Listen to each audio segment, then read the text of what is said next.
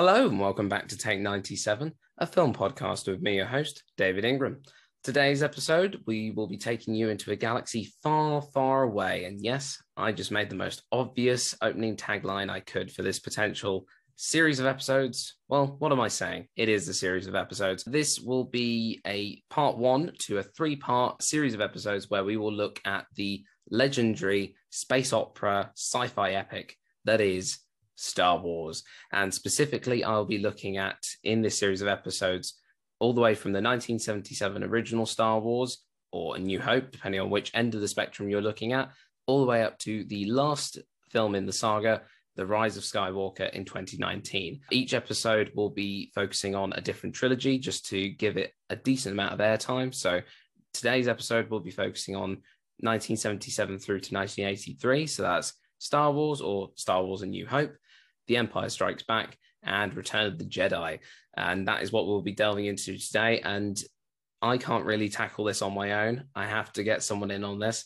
And I have a very good friend who I know will absolutely love and is itching, well, not even itching to talk about Star Wars. He talks about Star Wars all the time, whether you want him to or not. So I've just given him the perfect opportunity to join me on Take 97 to discuss this legendary saga of films, and that is Jack Parker. Hello, Jack. Hello there. General Kenobi. I think we're sorted for Star Wars jokes, although there are plenty more to come, I'm sure of it. How are you doing today, Jack? You all right? I'm doing well, thank you. Thank you for having me on. Yeah, excellent. To be honest, like I said in the intro, I'm not over-exaggerating. You literally exude everything Star Wars. So first of all, can you, Jack, just tell us a little bit about yourself, how you know me briefly, and what it is you do in your spare time besides talking Star Wars? Okay, so me and David met on our H&D in media production a few years ago, and then I went on to study a final year to make that into a degree at Solent in Southampton. So I have a Bachelor of Arts in media production from there. My main thing is camera operation, so I'm a cinematographer, but I used to also make stop motion animations. I haven't done one in a very long time, but I used to do that when I was younger. Most of that was actually Star Wars related as well. No surprise there. I've worked for, the BBC, several other independent film companies. I mean, you've had Jason on the show, his film Homesick on Amazon. I helped him with that. There's another film recently that came to Amazon called Intervention that I was also an assistant camera on. So yeah, I'm mostly just film crew work, but obviously with a focus on camera. And obviously in my spare time, I just live and breathe Star Wars. I'm obsessed with it.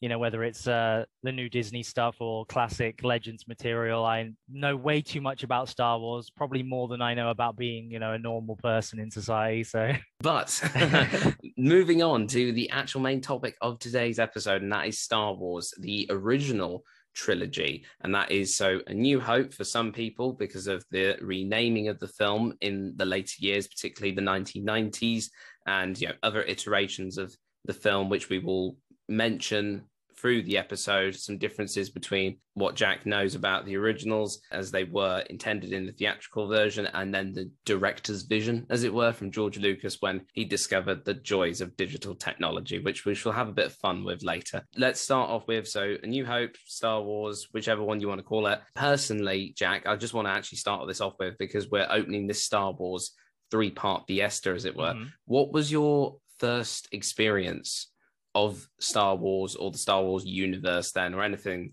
related to it? Was it the original trilogy, or like on a DVD release or something, or was it something completely different? So my exposure to Star Wars is actually quite interesting. When I was actually very young, I actually didn't have an interest in Star Wars at all, but I had a close friend who was obsessed with it. And he was always telling me to watch the films. I knew about all the spoilers about the films before even watching them. So, I didn't get to experience them the way most people do. My first memory of Star Wars, which obviously at the time I was uninterested by, is actually The Phantom Menace on TV. And it's the scene where Qui-Gon, Obi-Wan, and Jar Jar jump down and save Queen Amidala. And I just remember that scene vividly. But obviously I was busy doing something else, whatever I was doing as a kid. But I remember seeing that on TV and going, that's kind of interesting, but not actually watching the film. Yeah, no, I It get you. wasn't until I was about 9 when they played the original trilogy and then the prequel trilogy. I think it was the first year they played Revenge of the Sith on TV for the first time since it came out, because obviously there was a delay because it's considered a 12, I think, rather than a PG like the rest of the films are. My first exposure, my proper exposure, was watching A New Hope, and I became absolutely obsessed from that point on. I like every week I went and watched the next one over and over and over, and then started asking for the DVDs, buying the Lego figures and everything else, which is why I started doing stop motion, because I came across all these Star Wars animations on YouTube and obviously just got hooked like that. So yeah, basically since 9, I've been obsessed with Star Wars. Oh, that's perfect. That's great. For me personally, my first experience of Star Wars, although I was imbued with the original trilogy, I don't remember viewing it for the very first time. I actually think my first memory, living memory that I can actually come up with is Revenge of the Sith. Revenge of the Sith, specifically because I remember, I've said it on another episode before, I remember the marketing. I remember all the toys that they released, the action figures, because I, as a kid, and even as a pop vinyl collector these days as well, in part, I did used to collect a lot of action figures. Star Wars was one of them, and I remember getting not just like Lego, like you very much. There was Lego sets. No, I remember getting the toys and being so excited for the film and watching the film, and I remember General Grievous and all that, which we'll go into in the next episode. But yeah, I think for us as 90s kids, 90s born kids, naturally our first experience will always and naturally always be the prequel series. I definitely preferred the prequels as a kid. Yeah, no, I think it's because of that enjoyment, because they're the time of year they came out, because they're a blockbuster, and like the way digital technology in blockbuster films was working. It was really just it gave you a sense of excitement back then as a kid to watch these big epic films, probably in the same way that people viewed the original trilogies. And naturally, I, like you, I discovered them through somebody else. My dad owned a DVD box set of it. But yeah, so we're talking about the original trilogy primarily today. And let's start off breaking down Star Wars, as it was known in 1977, or Star Wars A New Hope, as it was known later down the line in the series of films that is collectively called the Skywalker Saga these days. I'm going to sort of just briefly explain for everyone who hasn't seen it. We will go into spoiler territory here, guys. So yeah, there is spoilers ahead here. So if you haven't seen Star Wars, I don't know who you are, but this is your chance to watch them before you listen to us talk about them. Yeah, spoiler warning. We start out in a galaxy far, far away, and each of these films, every single Star Wars film, at least the Skywalker Saga, we'll begin with the legendary, what is now known as the legendary credit roll, which we see, credits, it's not even credits really, the little paragraph that explains a bit of backstory for what happens off screen and before and leading up to the events that happen in the film itself. And which is quite nice, actually. It's a little bit like a preface of a book, really, which is, it's nice. It's a nice sort of narrative device, what's really. What's interesting is George Lucas was, I believe, kicked from the Directors Guild for including that text crawl in Star Wars, because it wasn't the done thing. Yeah, but because he wanted it to be like Flash Gordon, which is where he got the idea from. Yeah. He was like, well, fine, I'll do it on my own. Yeah, no, exactly. But yeah, like I said, it starts off with one of those in every single film, and we get the establishment that there's this battle between these two factions in a big space battle, classic sci-fi stuff, really. There's the good guys, the bad guys, that stuff at their basic level. But then we open up with one of my favorite shots in sci-fi cinema, really, is the rebel battle between what is to come. And we get to see this very dark opening, but it's also fun at the same time. There's a chase. You get immediately to the center of the story. Like some films like to build up small and starve. Like nowadays in modern cinema, we get to see like a really brooding character at the beginning, or something really meaningful and emotional to start your story off with. And they even did it in the 40s with like the likes of film noir, where you had like a character giving yourself a voiceover, telling you about how it all went wrong, and this is where the story starts. Whereas this one, literally, you get that text crawl at the beginning, goes straight into the action, and we're introduced to Darth Vader within literally minutes, like under 10 minutes, I'd say, if I'm not an exact one on the minutes here, but he definitely, he appears very quickly, which, considering most villains don't really make their evil turn until like at least maybe a quarter, maybe a third of the way through the movie in some films. This was really exciting. For me watching it, it was just, I imagine the same for you. You get that kick out of the whole, oh my God, what's going to happen? And just to cut the long story short, we get this battle between the Rebels and the Galactic Empire at loggerheads with each other. We see Darth Vader for the first time, and we are then introduced to, obviously, the legendary, who is now no longer with us, Carrie Fisher's character, Princess Leia, who we will come to know and love in many ways. Leia does a really great turn in the beginning. She's introduced as this, strange character because in the fact that she's British to start with, and she slowly becomes American as we make our way through the trilogy. Which I find absolutely bizarre. I think she's just trying to put on an act of like, I'm royalty. Yeah, it's the I'm the imperial senator sort of brat persona that she has. Yeah, because she's a rebel at heart, so it's all an act to address Vader in a professional way. But as is established in the film, the Imperial Senate it no longer exists, so none of that really matters anymore. And then obviously you've got the likes of Peter Cushing in his role, the legendary role as Grand Moff Tarkin, who's just great. I only know Peter Cushing for two things. I know him as the big screen film Doctor Who, and then there's obviously his Star Wars role. And quite frankly, nothing really brings any extra gravitas more than just seeing his face against all the backdrop of the Star Wars universe. It's just, when I think of Star Wars and the originals, I think of Darth Vader, I think of Luke, I think of Obi-Wan. But, in terms of a supporting character, Peter Cushing really makes it for me personally. It's like, he's big, but he's not big, if that makes sense. Like, you don't get a backstory. He's there, but he's really quality in his acting performance. Interesting fact about the role of Grand Moff Tarkin. It was originally also offered to Sir Christopher Lee, which would make a lot of sense, who was actually. Peter Cushing's best friend back when they were both alive. And obviously Christopher Lee regretted, obviously when Star Wars was a massive success, regretted rejecting the role, which is when he was offered to play Count Dooku in the prequels, he jumped at the chance. Many people did for the prequels because they were like, I missed out on the original Star Wars, like I must be in these films, so I'll play anything, No, exactly. And honestly, like, what a treat that was as well. And to be honest, the fact that I don't really know whether I would have preferred Christopher Lee in that role or Peter Cushing. I feel like Peter Cushing really suits it, but then again, we are so used to him. I really wonder whether Christopher Lee would have done it any differently. Like, imagine if it was the roles were reversed. Like, if Grand Moff Tarkin was actually played by Christopher Lee, and then Count Dooku was actually played by Peter Cushing if he was still alive. That would be such a weird casting swap, wouldn't it? What do you think? I think it worked out for the best. Yeah. Well, I will say before we move on, obviously we'll move on to the rest of the plot of A New Hope, but the opening scene, I think that is one of the best opening scenes to any film because it's without any dialogue, it establishes everything you need to know.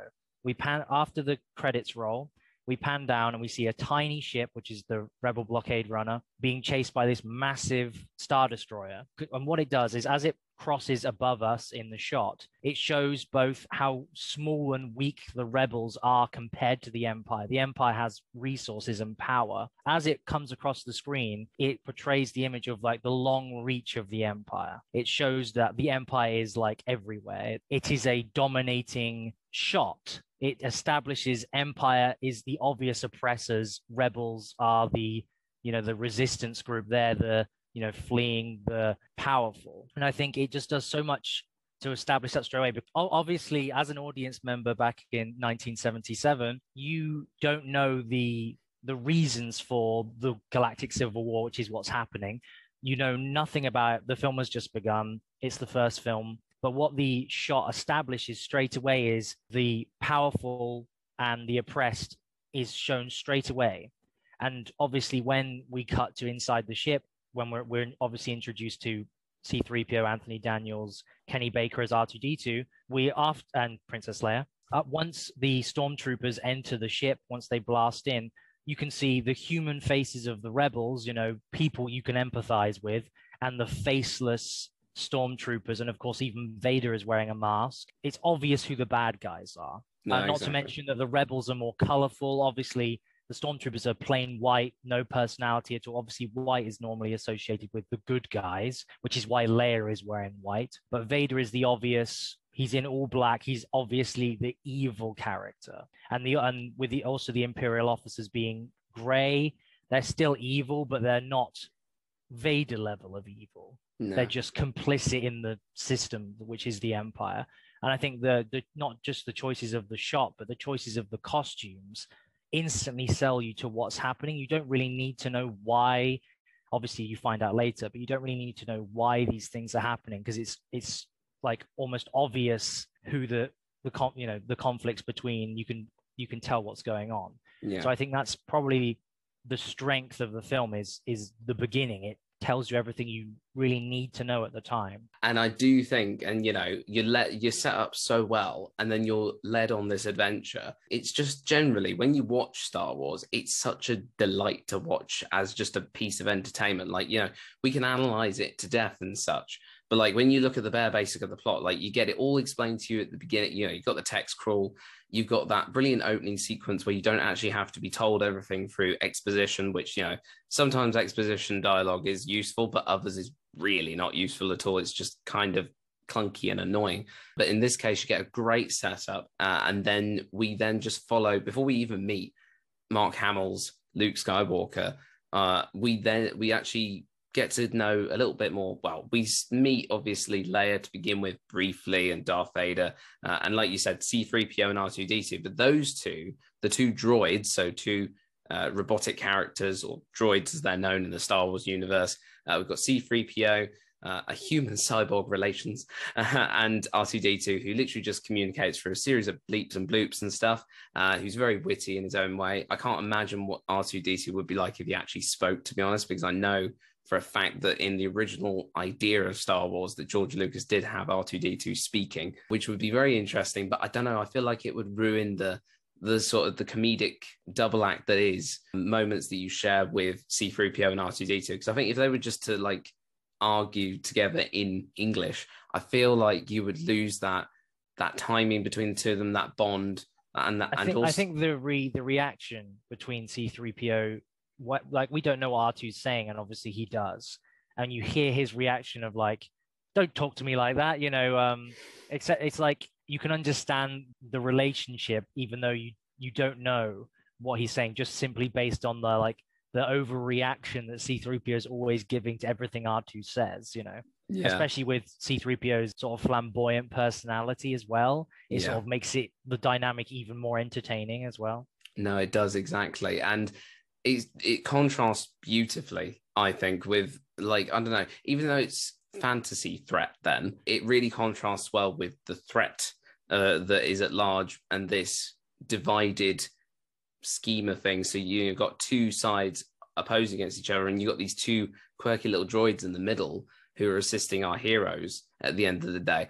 It's just such a nice mix of tones, in my opinion. Not many people really look at Star Wars in a serious respect, but when we get down back to the plot again, we follow these droids. They get sold on this planet that they get crash landed on in this escape pod, and eventually they will meet our main hero, Luke Skywalker, and obviously the legendary man that is Obi-Wan Kenobi, portrayed by Alec Guinness in the original trilogy. And if anyone loves the prequels, you will love Ewan McGregor. By the time this goes out, I imagine Obi-Wan Kenobi, the TV series with Ewan McGregor, will be out as well. So Obi-Wan fans, keep an eye out for that on Disney+. But Alec Guinness's performance is the benchmark for what Obi-Wan stands for as a Jedi Master. We get to meet this man and this young boy who slowly have this bond of apprentice and master in this case, and teaching him things of this, well, I mean, what lots of people these days consider religion, the Jedi, will be showing you like the way forward and seeing the light, or following the Force and this mystical power that binds the universe together, and all the other explanations that people have brought to the meaning of the Force, be it just the thing that you use to dispel those annoying droids in episode 1, or an actual mental state of thinking, which combines the universe together in some sort of harmony. Going back to the main plot of it, though, is the fact that, so we've got these two droids in the center, we meet all these characters, Obi-Wan, Luke Skywalker, particularly, though, R2-D2, although he does not say anything in English or anything that we can actually understand, he does pose a very important role within the film, and that is because he contains the plans for the Death Star, which the Empire have got at their fingertips, which is a big, massive, I mean, in short, it's a very easy way to describe it, but it looks like a moon. It's got a big dish on it and it blows planets up, essentially, is the short end of it. It's a very bad explanation there, but it does. It just destroys planets and systems and such. And R2-D2's got the plans for it, including a weak point, which the rebels can use to defeat it. Now, he ends up down on this sandy landscape, marooned with C-3PO, and he ends up getting caught up being sold to, in like an auction setting. And Luke eventually finds the pair of them, takes them in, and then the message from Leia about the classic lines, Obi-Wan Kenobi, you're my only hope, and all the other details and such, which is probably the only real true exposition that you get in the film, really, that's over the top. You get that there, and it really just says, this is what the plan is, and Luke's going to make it, because Luke is very bouncy and off the wall, really. He wants to help, he wants to be part of the resistance, that kind of thing. He wants to fight the Empire, but he doesn't really have the means to. But now he has a purpose and a reason to, with this message from Princess Leia. And we go with the corny side of it of Princess needs saving. We must find this Obi-Wan Kenobi, but I'm going to make it my job. But yeah, that's sort of the initial instigation of the journey for Luke Skywalker. And then he goes out on this adventure. He sort of slowly, as the film goes on, he learns how to enhance his power, as it were, which, he doesn't really know he has it, but, he learns the techniques of the Jedi because he wants to know what his father was like, and Obi-Wan's got a close connection to his father. He's got this ambition to be like his father so much and learn so much about him because he's never known him. But then, obviously, as we get into Empire, we know that he doesn't really want to know what actually happened to his father, because that will emotionally drain him and probably produce what I would argue is one of the funniest and also most intense moments in cinema ever, depending on what opinion you want to look at. But yeah, the rest of the film just sort of goes, all the stepping stones are there, where we discover where he eventually makes his way off-world, where he is then met with the classic cinema hero that we know as Harrison Ford's Han Solo, and his co-pilot Chewie, or Chewbacca, who is a Wookiee. Obviously, Han Solo is sort of how would you describe him, really? He's a scoundrel. He's a scoundrel, really. He's a rogue. Not to get into the changes, but the first time we meet him, he's in the middle of after their meeting with him about the ship, the next conversation we see is him basically talking about how badass he is to a guy who wants to kill him for money, and then he just shoots him point blank in the face. But the question is, who shot who first? Well, that's a special edition change. That's definitely. Yeah, actually, let's bring that up, because we can cover the rest of some key moments in a minute when we get to the rest of the plot, because in New Hope, basically, we end with the good guys win over the bad guys. Again, spoiler alert ahead here, we get to see the heartbreak of Luke Skywalker's journey, where he loses his mentor, Obi-Wan Kenobi, to Darth Vader, who literally kills him right in front of him. And it's just that sort of ambition of, oh my God, I've lost my mentor. But then when we get to the end of the film, we learn that in the world of Star Wars, death is not really a thing, really. It's just something, it's like a concept, and it's not necessarily something that the Jedi are restricted to. Once you're dead, that's not it. That's not the end of life itself. And, we're introduced to that through Force ghosts, etc., which we can explain a little bit more and talk about in the prequel series, because we get to see some of those at hand in some aspects, and a little later on as well in the sequels. But we get that heartbreak sort of journey of gaining a father figure, losing a father figure, and not really knowing who his father is until we get to the second installment.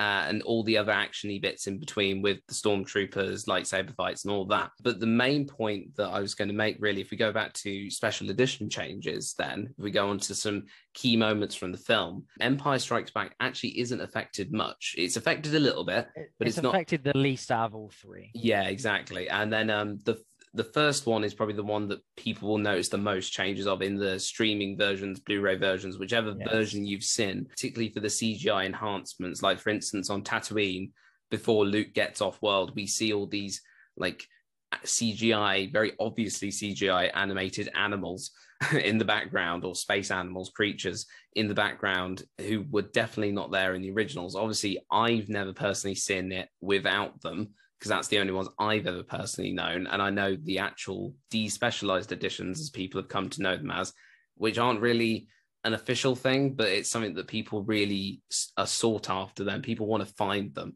and this brings me to my next point, really, Jack, that you want to mention some of the like a couple of key differences in A New Hope specifically, and one of them being the multiple edits and cuts to the shooting scene between Han Solo and Greedo. So in 1997, the original trilogy was re-released with the special edition, where George Lucas went back and added in extra things, reworked some dialogue, some musical cues, even added some of the deleted scenes back into the film. The biggest, well, the most controversial one, should we say, from A New Hope is the scene between Han and Greedo in the Mos Eisley Cantina, where in the original, Greedo never fired. Han shoots him point blank in the face before he even gets a chance to shoot Han for the reward. In the special edition, they added a wide shot of Greedo missing at point blank range and Han shooting in response about a fraction of a second later.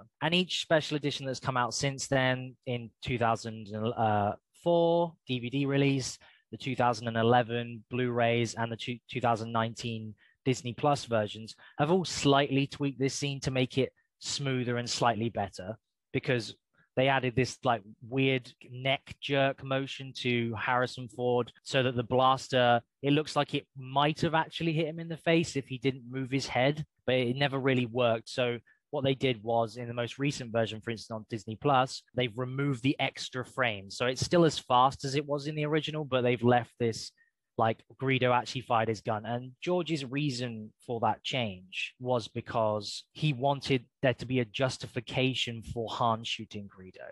As if, oh, Han isn't a bad guy. He wouldn't shoot a guy who didn't try and attack him first, which a lot of people think is ridiculous because Greedo was in the middle of talking about how he's looking forward to killing Han Solo for years. Like, that's all the justification you need to shoot the guy. Plus, Han Solo's a rogue. He's a maverick. He's going to just shoot people. There's no justification to shoot anybody else, really. Yeah. I mean, I know stormtroopers are shooting at you, but still, it's, Han Solo doesn't hesitate to shoot anybody anywhere else in the series. Yeah. So why would he need justification to kill a bounty hunter? It doesn't make sense. Exactly. It does not make any sense at all. And that's coming from someone, me personally, who's never looked into it that deeply, but only on a certain level. And I just think, Greedo, like the debate needs to be over. I know George has done his justifications, as you say, but it's an ongoing thing that many people, fans, new, old, in between, will constantly be debating from now until eternity, until we see the original fully restored versions of the theatrical versions. Luckily, there are a couple of fan ones going around. Obviously, you mentioned Hermes Despecialized Edition, but there is another one going around, which is called 4K 77, which is a upscale of a actual original print of the film. So, and they've also done 83, which is Return of the Jedi. They're currently working on Empire Strikes Back. It's not out yet, but they're actually very difficult to get hold of because you have to join a forum because it's all like unofficial.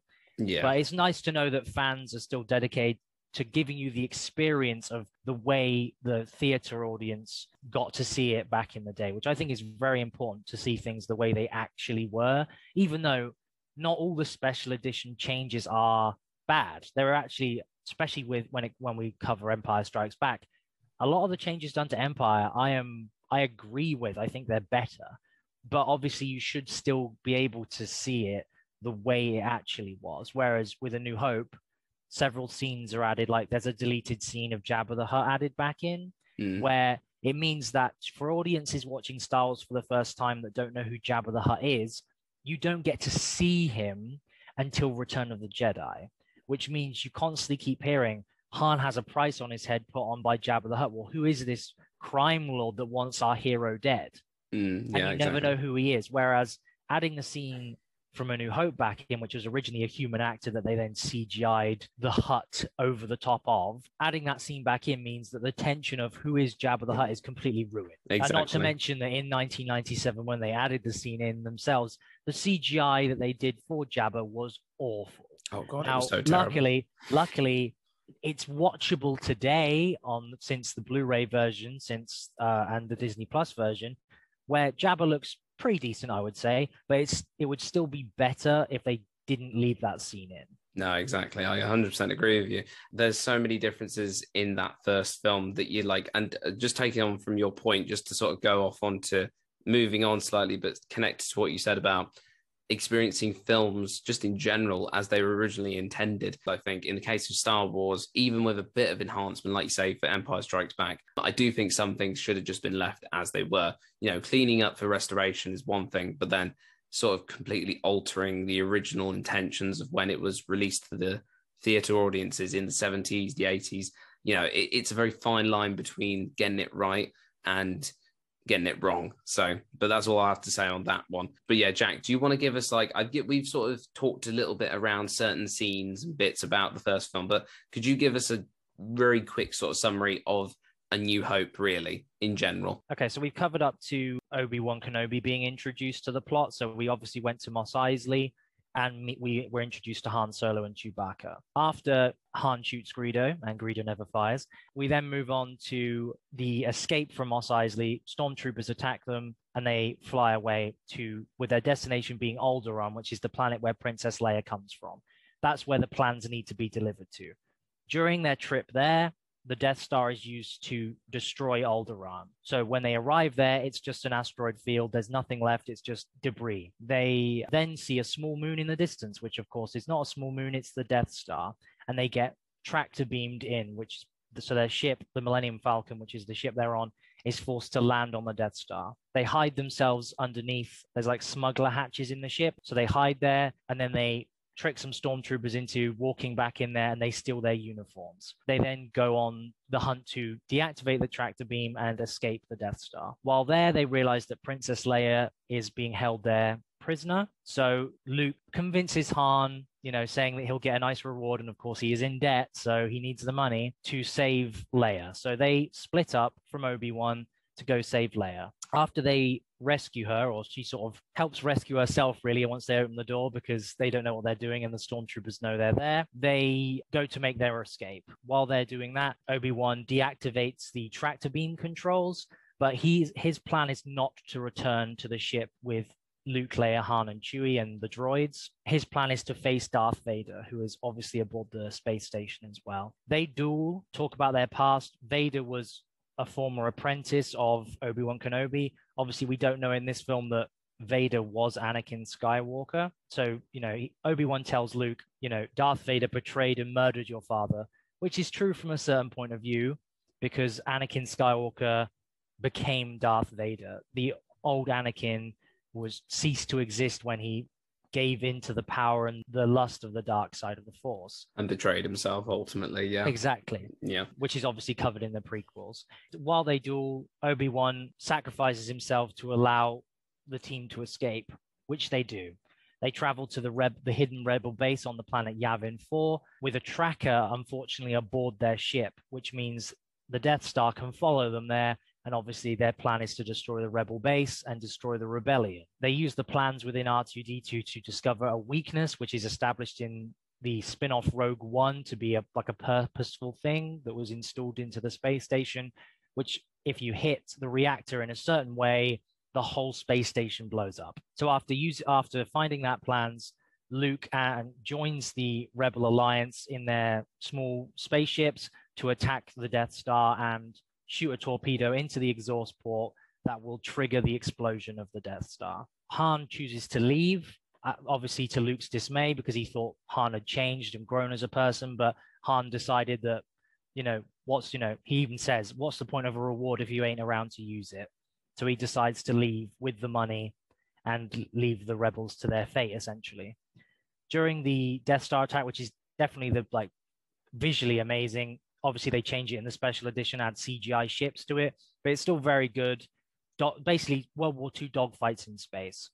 And during that battle, a lot of the characters that were just recently introduced, a lot of the pilots get killed off, including, which was added back in to a special edition deleted scene, Biggs Darklighter, which is Luke's childhood friend, he gets killed by Darth Vader in his own ship during the trench run, which is the climax of the film. During the trench run, Luke is the final X-Wing left, the final pilot left, and Vader is sensing the Force within Luke because Luke is hearing Obi-Wan's voice in his head through the Force saying, trust your feelings. So he switches off his targeted computer in his ship and decides to take the shot, just reaching out with the Force. And he succeeds, and the Death Star blows up, ending with big fanfare. And just before Vader was going to shoot Luke, because he had him in his sights, in his targets, one of his wingmen, TIE fighters that's following behind him, gets shot, which causes a crash. And it turns out that Han returned in the Millennium Falcon to save Luke, because it turns out he genuinely did care. So the film ends with the Death Star blowing up and a nice ceremony. Han and Luke are both given, I can't remember what the medal's called. I think it's the Republic Medallion of Honor or something like that, which is the highest honor that the old Republic would bestow upon a hero. So that's how the film ends, with the rebels all very happy that they defeated the Empire and obviously saved their own lives, because otherwise their planet would have been blown up. Yeah. Which then leads into The Empire Strikes Back as the next film. It does. And it's really weird because Star Wars, or Star Wars A New Hope, ends in such a way that you think that could have been just it. That's it. Simple, yes. Really great, epic space adventure, single story, good. But then the thing with it is we do get this continuing universe. There's this sequel, which in my opinion, and lots of people's opinions, is probably the best of them, really, and it's one of my favorites personally. Before we move on to Empire Strikes Back and Return of the Jedi, I think, just to agree with you, the ending of A New Hope is probably one of the best, sort of most epic moments in cinema, with or without CGI inserts. The blowing up of the Death Star, I think it's just a great culmination for Luke's character journey and his belief in himself and the belief that he can make his way forward in this universe, even though his mentor is now gone, but he's not gone. He will always be with him, kind of thing. And, it's just a grand, epic space scene, really, to be fair. Big, massive explosion. What more can you ask for? So, I love that bit. So, but moving on to Empire Strikes Back, like you say, the story continues. And in Empire Strikes Back, we don't pick up from where we left off exactly. A little bit of time has passed. So I believe it's 3 years later. Yeah, exactly. So Empire Strikes Back was released officially on May the 6th in 1980. However, that was like its earliest screening, but its official release is the 20th of May, which is actually Empire Day. It just so happened to fall on the same day. So a lot of people, even in Star Wars, Empire Day is used to describe the day that the Empire was declared, which obviously happens during Revenge of the Sith. So a lot of people on the 20th of May. There's a lot of obviously celebrations. It's in May. You've got May the 4th be with you. You've got Revenge of the 5th or 6th. A lot of people prefer the 6th as well. But with the 20th of May, that's Empire Day. So that's a fun thing because obviously it's named after, well, it was originally a British thing about the British Empire, but it's mostly named after, these days, The Empire Strikes Back, because people used to just refer to Empire Strikes Back as, like, if you ask someone, have you seen Empire? You wouldn't need to say the rest of the title. So a lot of people associate with, like, they used to call the original Star Wars, obviously. And then when Empire Strikes Back came out, I was like, oh, Empire. People used to just to abbreviate it. It's a bit like Return of the Jedi gets abbreviated to just Jedi. Yeah. Like, have you seen Jedi? It's done like that. Yeah, no, exactly. The difference with Empire Strikes Back, though, is unlike A New Hope. A New Hope was directed and written by George Lucas. Yeah. Whereas Empire Strikes Back, the story is by George Lucas, but the screenplay is by Lawrence Kasdan and somebody else. And it was directed by Ivan Kershner and produced by Gary Kurtz.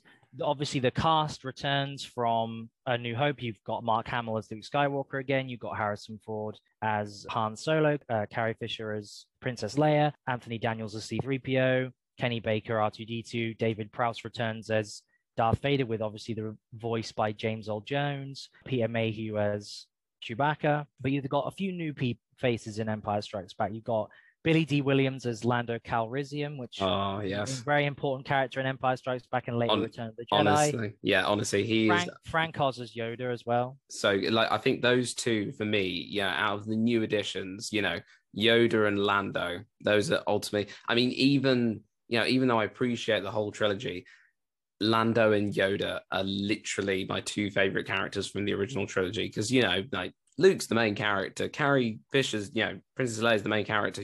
They're all main characters, and I love Han Solo as well. Han Solo, I think out of that trio is my favorite, but I think Yoda and Lando, even though they're not massively like the center of every single film, they're only really, Lando's in like Empire and Return of the Jedi. They're just only in the two. But I think because of the impact they make in that original trilogy, you get that sense of, and also the fact that Lando's so like, I don't want to say multifaceted, but he's a very interesting character in the sense that he's not just there for like, oh, he's an old friend of Han Solo's, which he is, but then he turns on them as, we get through the film, he turns on them and turns them into the Empire because he has a deal. Be careful that the deal is not altered again. I pray it's not altered again. If anyone loves Robot Chicken, you'll understand that reference. But like that little joke about deals being altered.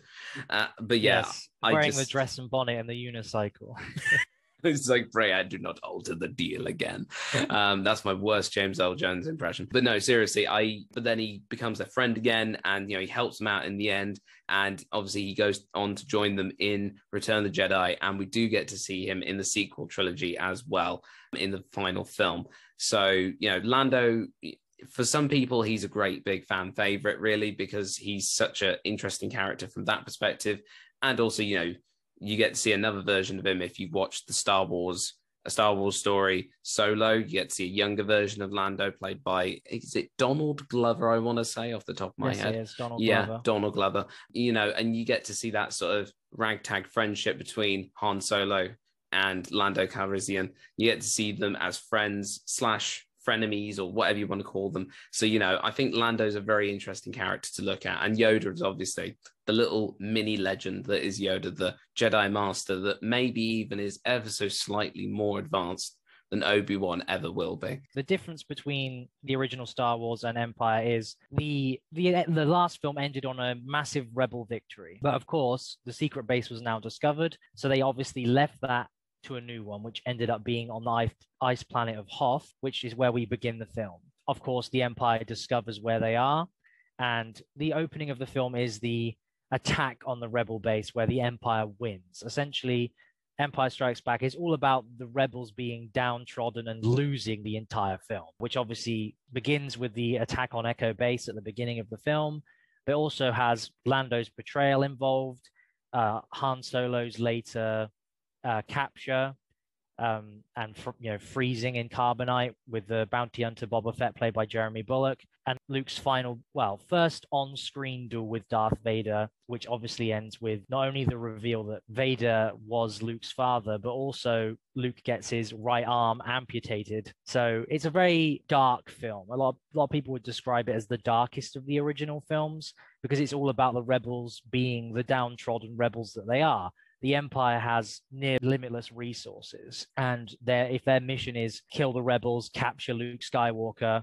they're going to do that. And obviously Vader, as Luke's father, has personal stakes in the capture of Luke because he could team up with Luke to destroy the Emperor and then rule the galaxy themselves. The Emperor is obviously first seen in Empire Strikes Back. The original is very weird. They used, I believe it was a woman with a mask, and they put chimpanzee eyes over the top, which obviously looked pretty odd. Obviously, it was in a hooded figure speaking to Vader, and you're going, oh, who's this mysterious, hooded, elderly, slightly off-looking person that Vader is subservient to? Because we're so used to seeing Vader in the power position where everyone's scared of him, and yet Vader kneels before this person. In 2004, they were filming Revenge of the Sith, and they got the actor for the Emperor, Ian, to re-record that scene with a few extra lines, because obviously Ian played the Emperor officially when he shows up in person in Return of the Jedi, and then reprised his role for the prequels. So they decided we'll redo that scene and add a few things, because that was the special edition change that I'm in favor of, for instance, with Empire Strikes Back. Because the scene is better, and they name drop Anakin, which is not said until Return of the Jedi. So it's a bit jarring when Luke in Return of the Jedi traditionally says, I recognize you were once Anakin Skywalker and my father. We're thinking like, well, how did he know that he was called Anakin? Because Obi-Wan only said your father in A New Hope, and in Empire Strikes Back, it was referred to the same way.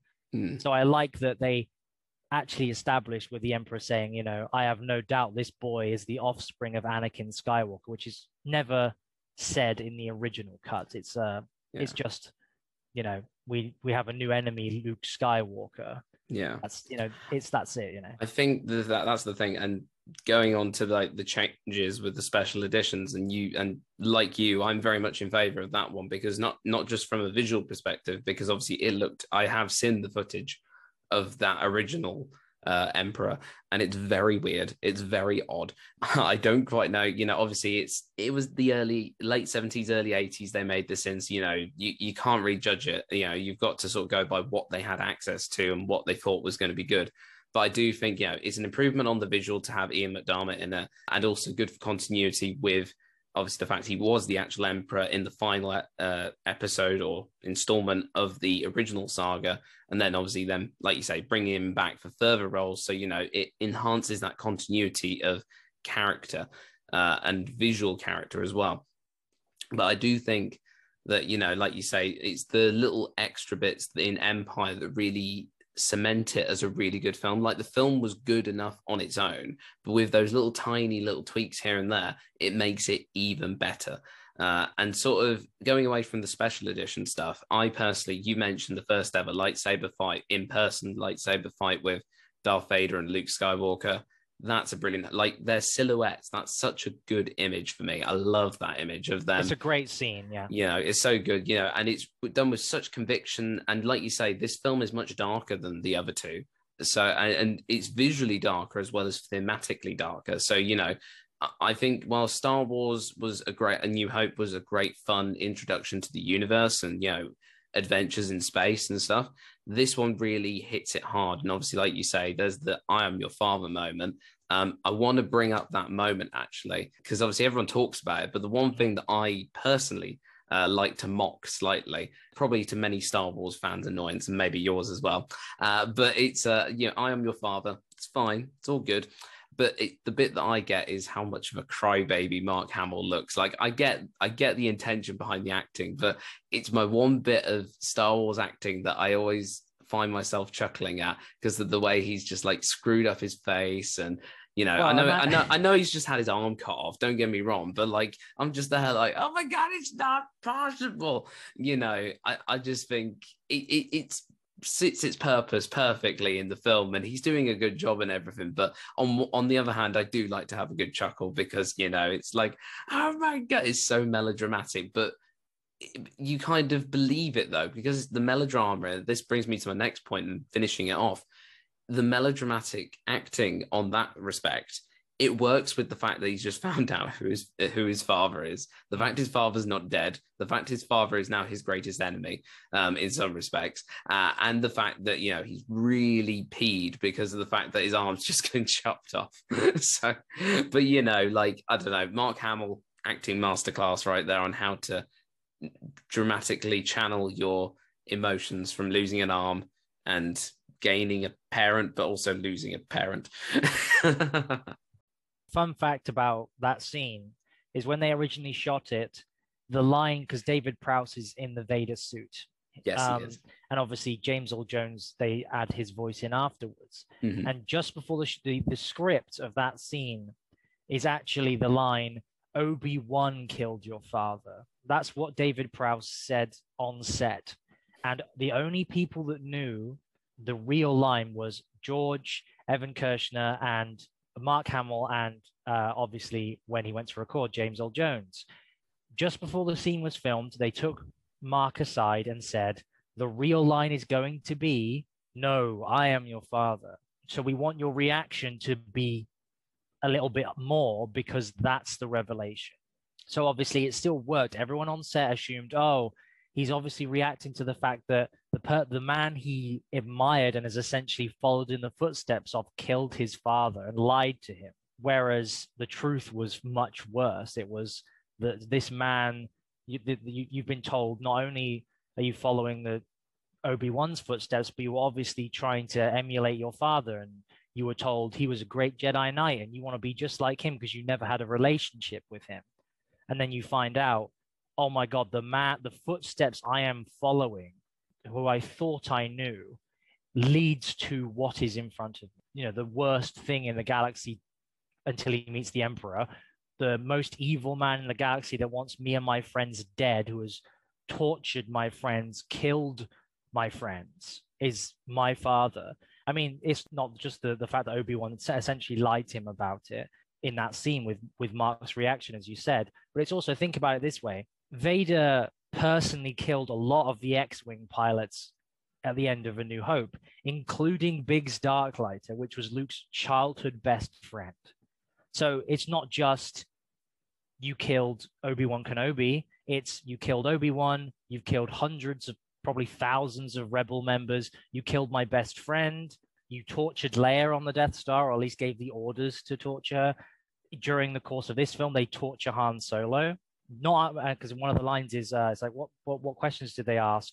And he's like, they didn't ask me any questions. They simply just tortured him. It wasn't even an interrogation. It was just, we're going to torture you for being a rebel.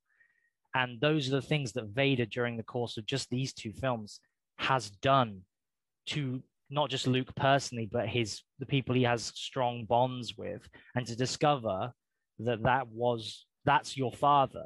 With the scene in Dagobah and the Force cave that we see with Yoda, after Luke has a vision of fighting Vader and the mask blows and it reveals Luke's face underneath, it's a haunting vision of, if you don't control your emotions, if you allow your passions to rule you and to start giving into the dark side of the Force, you will end up like Vader, because that is what happened to Vader.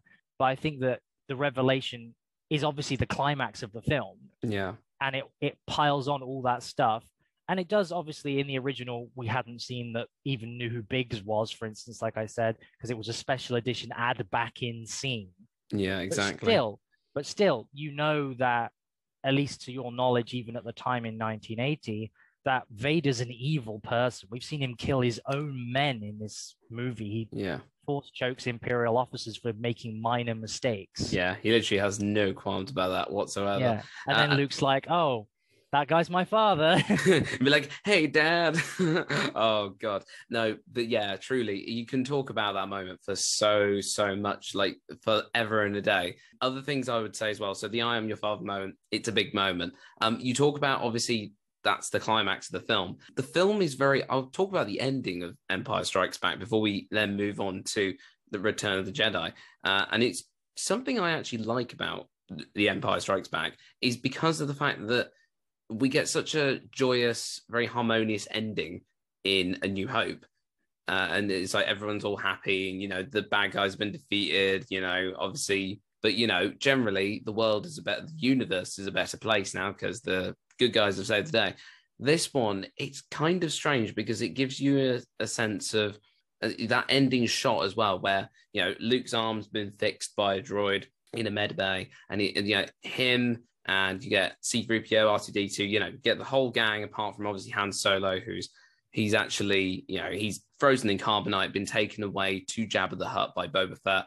And literally, there's that sense of they're looking out into space, into the galaxy.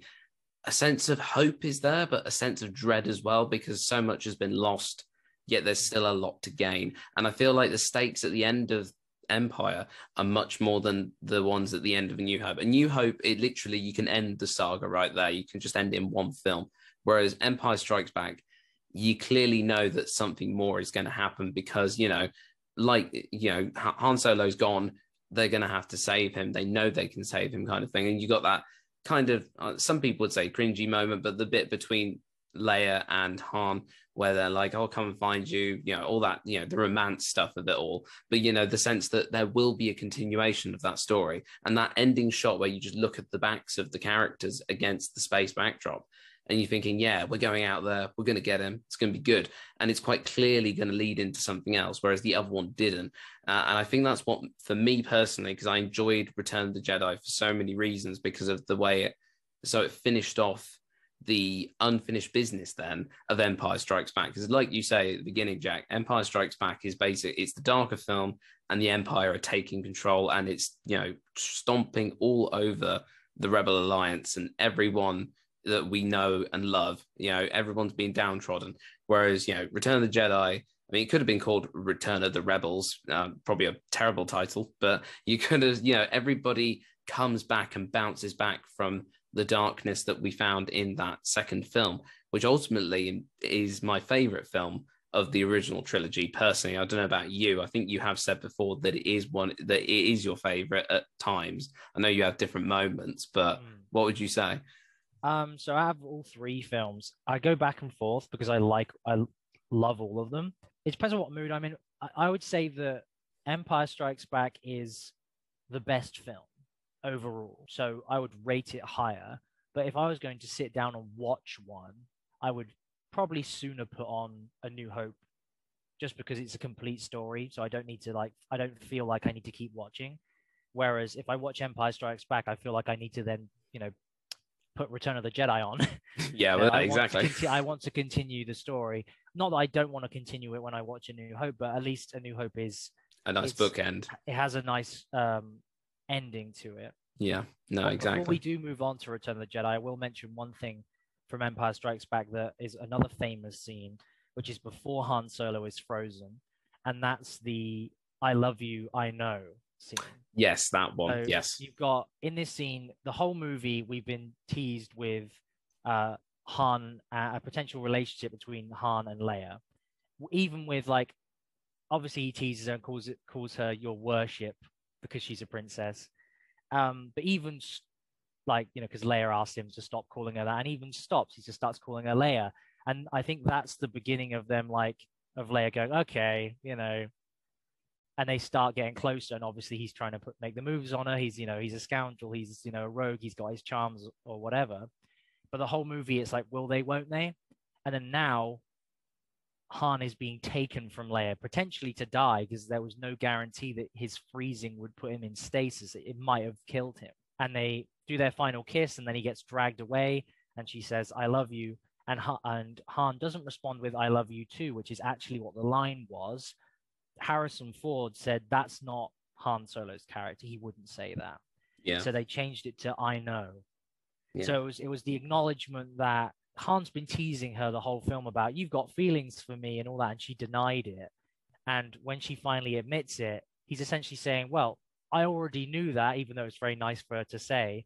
He knew that you loved him, and he accepts that, he's happy to know that before he potentially dies, which I think is a very I think it's what makes the scene more memorable. I think the I love you too would have been a little bit cringe, fine, but it would have been a little bit cringy, memorable. It would just been, okay, well, yeah, of course he does. It would have been very cringy and very, I think, predictable. I feel because that's the sort of thing that in most films with a romance element, you get this sense of when someone says "I love you," normally the response is "I love you too" or something to that effect. Whereas, if you got someone who's very cocksure of themselves, like Han Solo, "I know" is the perfect response, really. And the John Williams score as well, that's played along with that, it just makes that moment even more it's not the sort of thing that I would tear up at, but it's the sort of thing that you're rooting for. It's the sort of thing that you not cheer at, but you kind of get that sense of, oh yeah, you're really sort of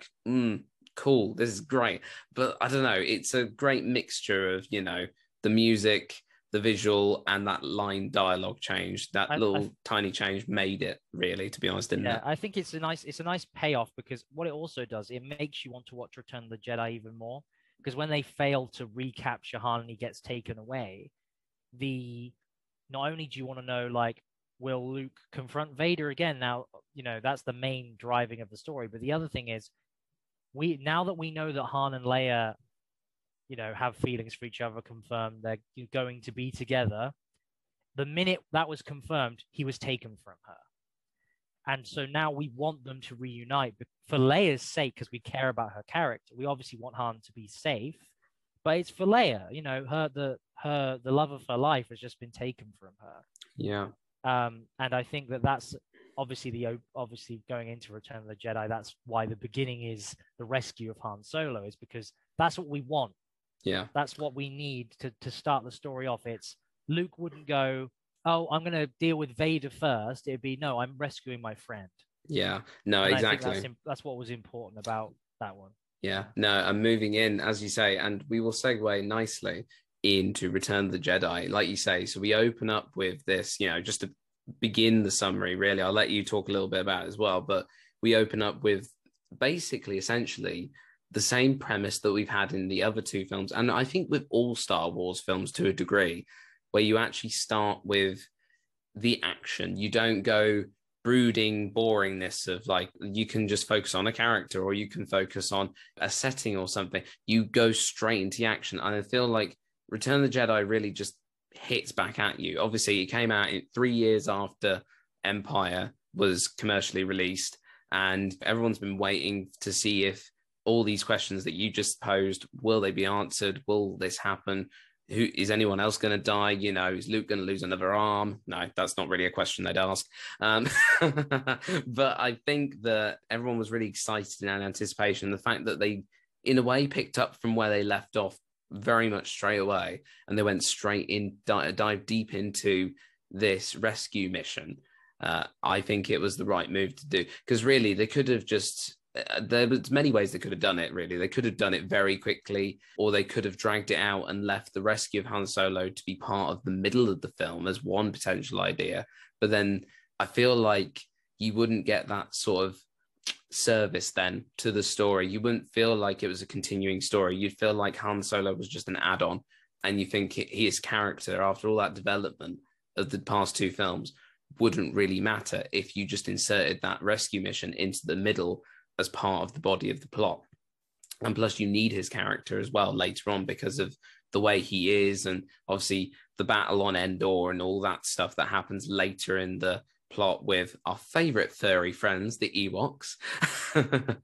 Oh god, the Ewoks. That's the one thing out of Return of the Jedi. Before you tell us more about it, the Ewoks stand out to me from Return of the Jedi, along with one special edition change, which is the addition of Hayden Christensen as a Force ghost at the end of the film.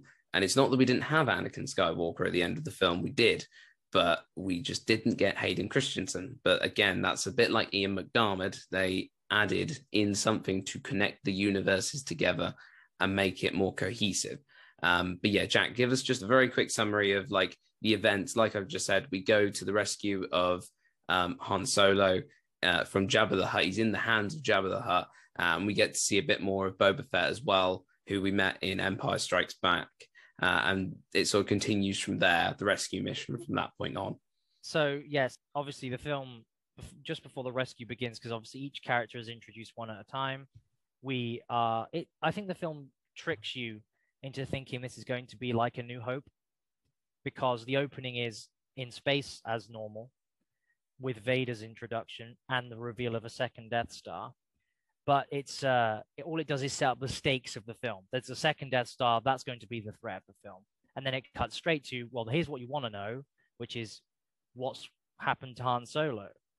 And then we get to see the Jabba the Hutt and the palace of Jabba the Hutt, which is a very creepy place. It's like a monastery-like building. And obviously Jabba, you think, oh, this crime lord, it's going to be some like badass gangster looking guy or something, and it's not. It's a giant slug monster that everyone just listens to and obeys, and obviously holds so much power. And it subverts your expectations, but in a good way, where you think, wait, that's the threat that Han Solo was running from, just a big slug. But it's the influence of the Hutt family and Jabba himself that makes the galaxy move, or at least the parts of the galaxy that aren't ruled by the Empire, like Tatooine. And you see all the characters be introduced. You have Leia make an attempt to sneak in her Bausch disguise. She disguises herself as a bounty hunter, which almost works. She frees Han from the carbonite. Unfortunately, they're caught, and Han is imprisoned alongside Chewbacca, who Leia had fake imprisoned to get into the palace. And Leia is made the replacement, because Jabba always has like a chained slave up for some reason to dance for him or whatever. And Leia is the replacement because earlier in the film, the Twi'lek Ula was killed because she tried to, use the chain to strangle Jabba, which obviously didn't work, and she got killed. We then get the reveal of Luke Skywalker. Now, this is my favorite bit of that whole sequence, is Luke enters the doorway, and you see the sun behind him. He's in silhouette, he's in shadow. The guards come in front of him, they cross their axes, not allowing him to pass, and he appears to force choke them as Vader would, which obviously makes you think, oh, what's happened to Luke? You know, what's he been doing? He's dressed in all black as well, and his hood's up. He looks like a potentially evil character now, and he's making big threats to Jabba about, you don't underestimate my power, and things like that. Then we get the reveal of the Rancor, which is a great stop motion creature that they had, which Jabba keeps to kill and eat people. And luckily, Luke escapes that by closing the Rancor's cage door on top of it, which crushes the creature and allows Luke to survive that.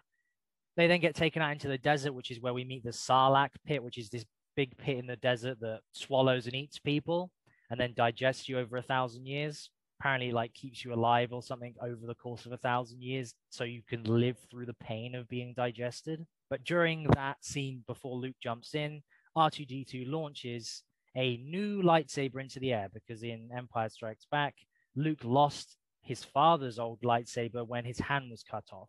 So between I think it's 1 year between Empire and Return of the Jedi, Luke has constructed a new, now green lightsaber for himself.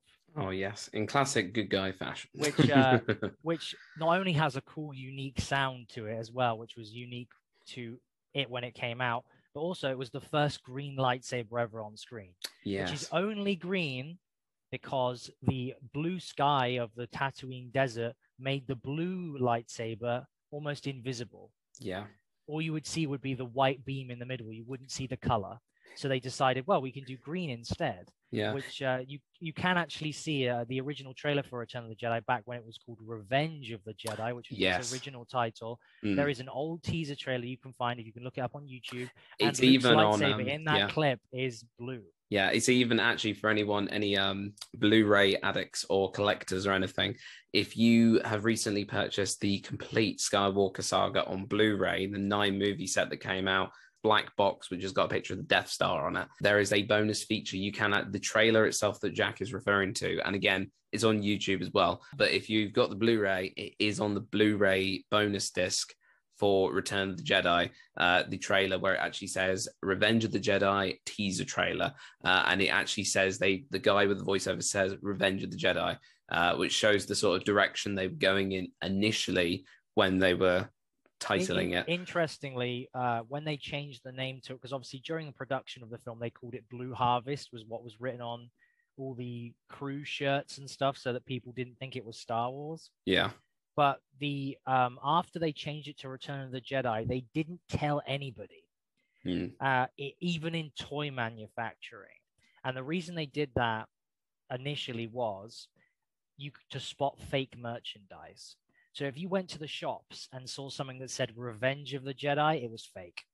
So that was an interesting effect of the change, was you'd be able to spot fake rip-off merchandise because there wasn't a single piece of official merchandise that said Revenge of the Jedi. Only the knockoff stuff said it. So that also helped with the toy sales, because people would see it was much easier to see what was fake. Yeah. So that was good as well. I'll continue. Obviously, after they escape the Sarlacc and Leia kills Jabba the Hutt, we then move on to Luke returning to Dagobah, which is where Yoda was, to ask him personally, is Darth Vader my father? It could be a lie. He's holding out that it was a lie. This was also done because it was believed that children would not believe a bad guy telling something true without a hero character confirming it was true. So that's why Yoda confirms, your father, he is. He also confirms that there's another Skywalker, which then reveals that Luke and Leia are actually twins, and they were split up at birth to protect them from Vader and the Emperor. So that's another like quick reveal that's done as well, with Luke talking to the ghost of Obi-Wan, asking, why didn't you tell me? Why did you lie to me? And obviously Obi-Wan tries to justify his actions by saying, well, for your own protection and the protection of your sister, I didn't tell you the truth. He then returns to the Rebel fleet with Han, Leia, Chewie, and the C-3PO and R2-D2, where they travel to Endor, which is where the second Death Star is, to deactivate the shield generator that protects the new space station because it orbits the forest moon of Endor. While there, they meet the Ewoks that you've already mentioned, which are little like teddy bear creatures. They get split up. There's a cool speeder bike chase as well. And essentially, Luke surrenders to Vader, which I will say is one of my favorite scenes from Return of the Jedi, is the conversation between Vader and Luke after his capture, where Vader like takes the lightsaber and turns it on, compliments his training and stuff. But Luke is saying, I feel the conflict within you. Come with me. And Vader says, it's too late for me, son. So you can see the thread of Anakin in there, where Vader's essentially the dark side of the Force does have quite the hold on you. That's the way it works. It works like a drug, but you can see he's already given up. Yeah. That he can't have a normal life. This is all he has now. And it makes me laugh as well, actually, It's actually quite interesting that we have Darth Vader, such a character progression. We go from he's plain basic evil in the first film. He's even more evil in the second one, but then he opens up a bit more. We get the I am your father moment, and you get that connection to our hero. But then it's almost like, I know, slowly but surely, as we get to the third film, he's wound down completely, and it's just like, yeah, I'm evil. Yeah, I want to take over the universe, and yes, I'm subservient to this old scrotum that is the Emperor. But basically with lightning, ultimate power, which we will get to back in another episode. But I just think, you can tell that it's a good character progression, showing that he's been like degraded so much, he's been taken to the dark side so harshly that he's even starting to lose himself, not just like, as a good man that he used to be, or a good kid as he used to be when we first meet him in the prequels, but like he's slowly losing everything about him in favor of the Emperor, and he's doing everything for the Emperor. But now he's suddenly starting to get to this point where he's getting the realization that he's not the man who he once was, but now he's obviously got this whole thing of like Luke knows that he is his father. So it's kind of that, I don't know whether they tried to do it deliberately, bring in the fact that he's he's a parent figure, and that Luke knows that he has parentage still. Well, it is actually deliberate. What George's comment on the series is that we are redeemed by our children. So that your mistakes, your teachings are continued by your kids, but they learn from your mistakes, and you are redeemed by your children. Your children, in theory, will live a better life than you because you made the mistakes so they don't have to. And so that's the story of Anakin Skywalker and Luke Skywalker, is that Vader made these mistakes. He gave into the power, the quick and easy path of the dark side, for selfish reasons, for himself, and then he lost everything. And as we see in Return of the Jedi, when Luke does give in to the dark side and defeat Vader in their duel, but when after cutting Vader's arm off, he looks at his own prosthetic hand and realizes, I'm already walking down this path. Yoda warned me, once you start down the dark path, forever will it dominate your destiny. He's already seeing it. We saw him use the Force choke ability earlier in the film as well. He's already using the Force to make life easier. He's already giving in to emotion and anger to make life easier. But unlike Anakin, and unlike nearly every other Jedi who's turned to the dark side in both canon and legends, he turns around to the Emperor when he says, take your father's place at my side, and he turns his lightsaber off. He throws it to the ground and says, no, he's a Jedi like his father before him. He's not going to fight anymore. Of course, he's then instantly electrocuted with no defense weapon. But that scene in particular, I would say probably my favorite scene from Return of the Jedi is the redemption of Vader. Yeah, redemption is definitely good. Where he picks up the Emperor and saves Luke's life. The problem, which brings up the special editions, is in, I believe it was 2011, this change was made with the Blu-rays. is that during this scene in the original, Vader, Luke is being tortured on the floor and he's going, "Father, please help me," and screaming while being electrocuted by the Emperor, because the Emperor has obviously the Force lightning powers. And Vader looks to his son, looks at the Emperor, looks back to his son, and then looks to the Emperor and picks him up and then throws him down the reactor shaft. It was a completely silent, obviously had the music, but it was a silent redemption. You could see on this masked character, that you never see his face until afterwards, which we'll get to. This character, you saw the conflict that Luke described Vader having. That's my son, and my son is going to die, and I now have a choice to make. Yeah. Is life worth living, knowing that I allowed my son to die? Yeah. And is it better that I allow my son to live and kill myself as well as this great evil to save my son's life? That still works in the Blu-ray and Disney Plus version. Unfortunately, they added in Vader going no, and then going no when he picks the Emperor up. And then what's annoying is that the minute he says no, you're telling me the Emperor wouldn't have heard that and gone, "What are you saying?" Yeah, no. It doesn't make sense. He's not saying it internally, he's saying it out loud. People joke about the no scene at the end of Revenge of the Sith where it sounds a bit ridiculous, but adding that into Return of the Jedi is probably the worst change of Return of the Jedi for me, is that the redemption being silent was perfect. It's not just because it was done first. I think that the no ruins logic in that scene. Why would he say no out loud, which would alert the Emperor that could, by the way, also kill Vader very easily? Why would he give the Emperor the ability to predict the betrayal? Yeah, it really simplifies it to like a really basic level.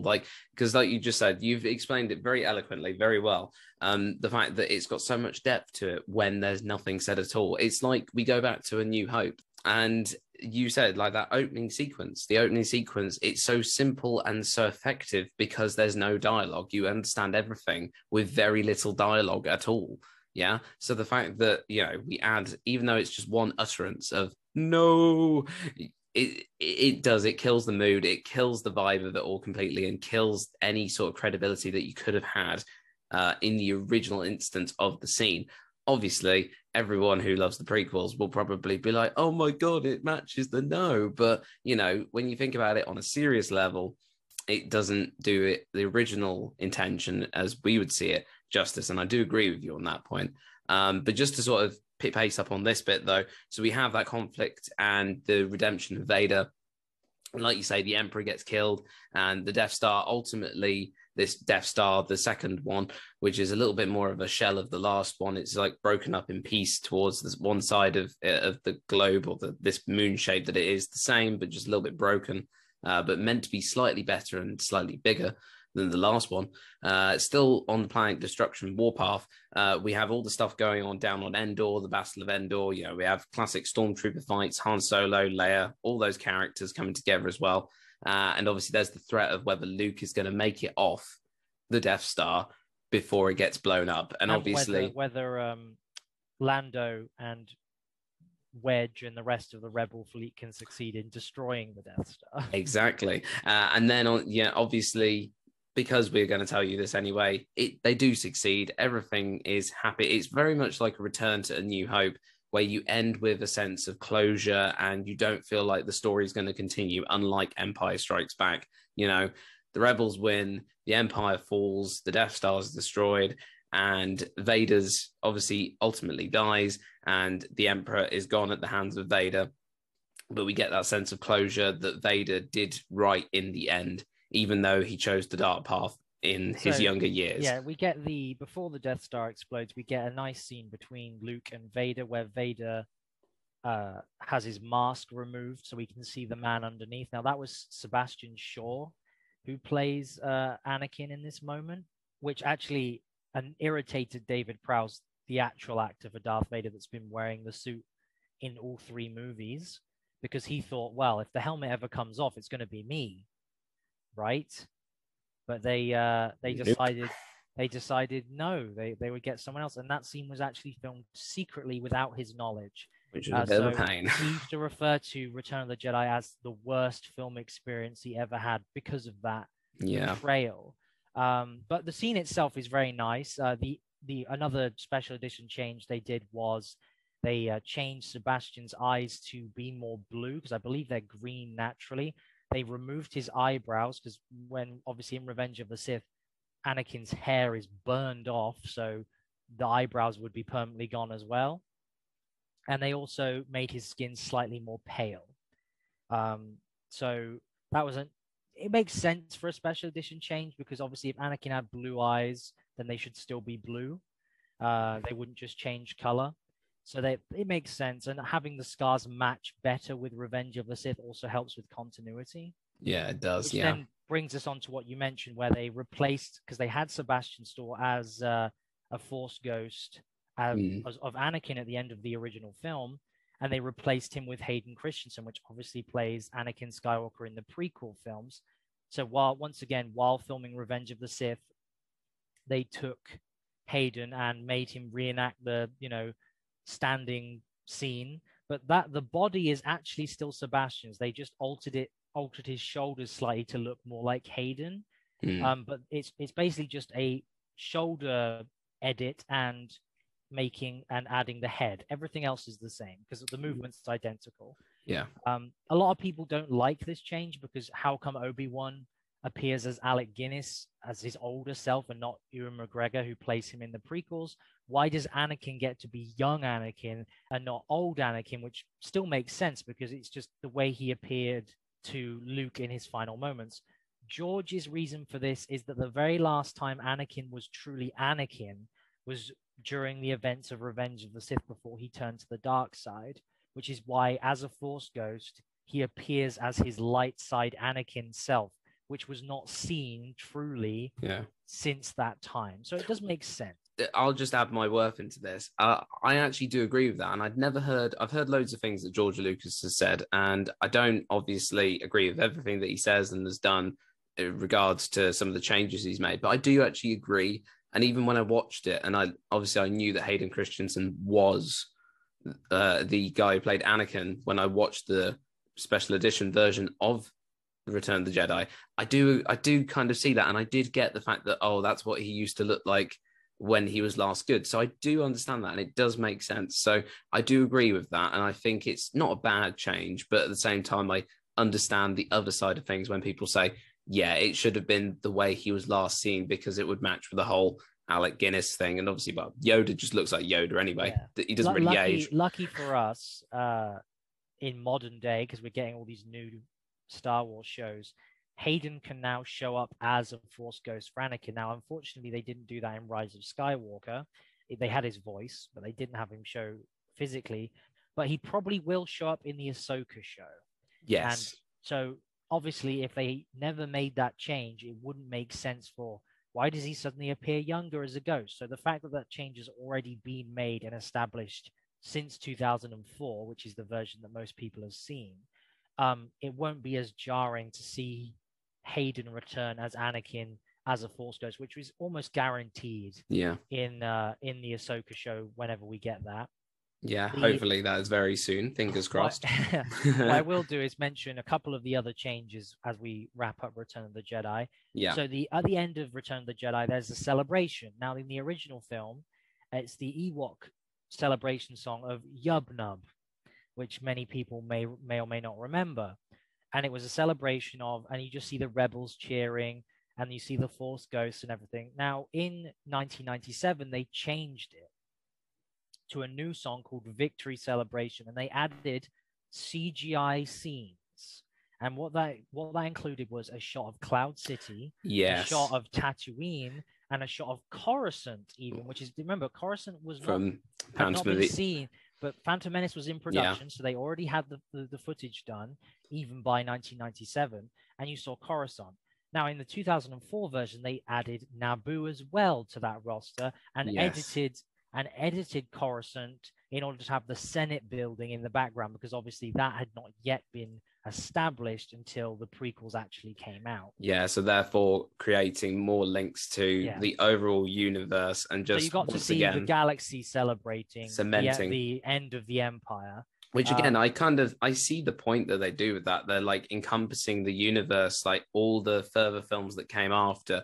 But it's one of those things of like, I feel like we get the gist. Like lots of people would say, we get the gist that there's like a celebration in the universe, even though you don't see it. But then for the likes of people who say, well, we don't actually see it, it's a good chance for them. But yeah, it's obviously very strange and jarring because like the creatures that you see in the New Hope that have been added into the special editions, it's very obvious that you get the film and it's actually shot on film. And then you get the CGI computer graphics, which look a little bit, especially Naboo. Yeah, I think it is a bit jarring, as obviously with in Empire Strikes Back special editions when they added windows and stuff, you could see CGI Cloud City outside. Now, personally, I don't mind the change because the corridors look boring as hell before. So, obviously the original is always the superior version because it's the original, but I liked the way it looked. So they did have, the city designed already. So that's why, they had it available to them to use at the end of Return of the Jedi. Mm. And it's nice to see places that we have seen celebrating. Everyone's very happy for the most part that the Empire is gone. Obviously, it's not gone completely. No. We see that in the sequels, and there's Imperial remnants for many years. But the Battle of Endor in Return of the Jedi was one of the last major victories before the Empire was officially considered disbanded because the Emperor was gone and so was Vader. So yeah. It's a nice ending to the trilogy. It is a nice ending. And to be honest, I think you've brought this to a nice conclusion there. And I will say that just to wrap this episode up, really, to be honest, it's just nice to hear someone talk so passionately about Star Wars. And we're going to continue doing this.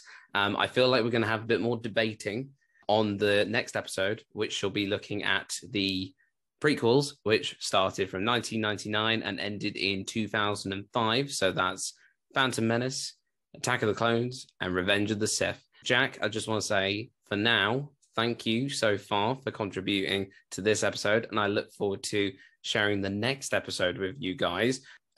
Several things that I'm just going to point out quickly as well. My favorite film overall is Empire Strikes Back in the original trilogy.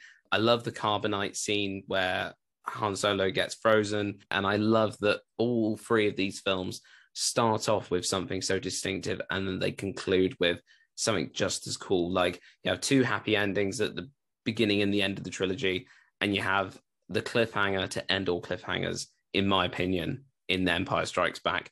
And as I said, I'm Your Father will always be the standout moment from the original trilogy and the whole saga as a whole. Just a quick one as well.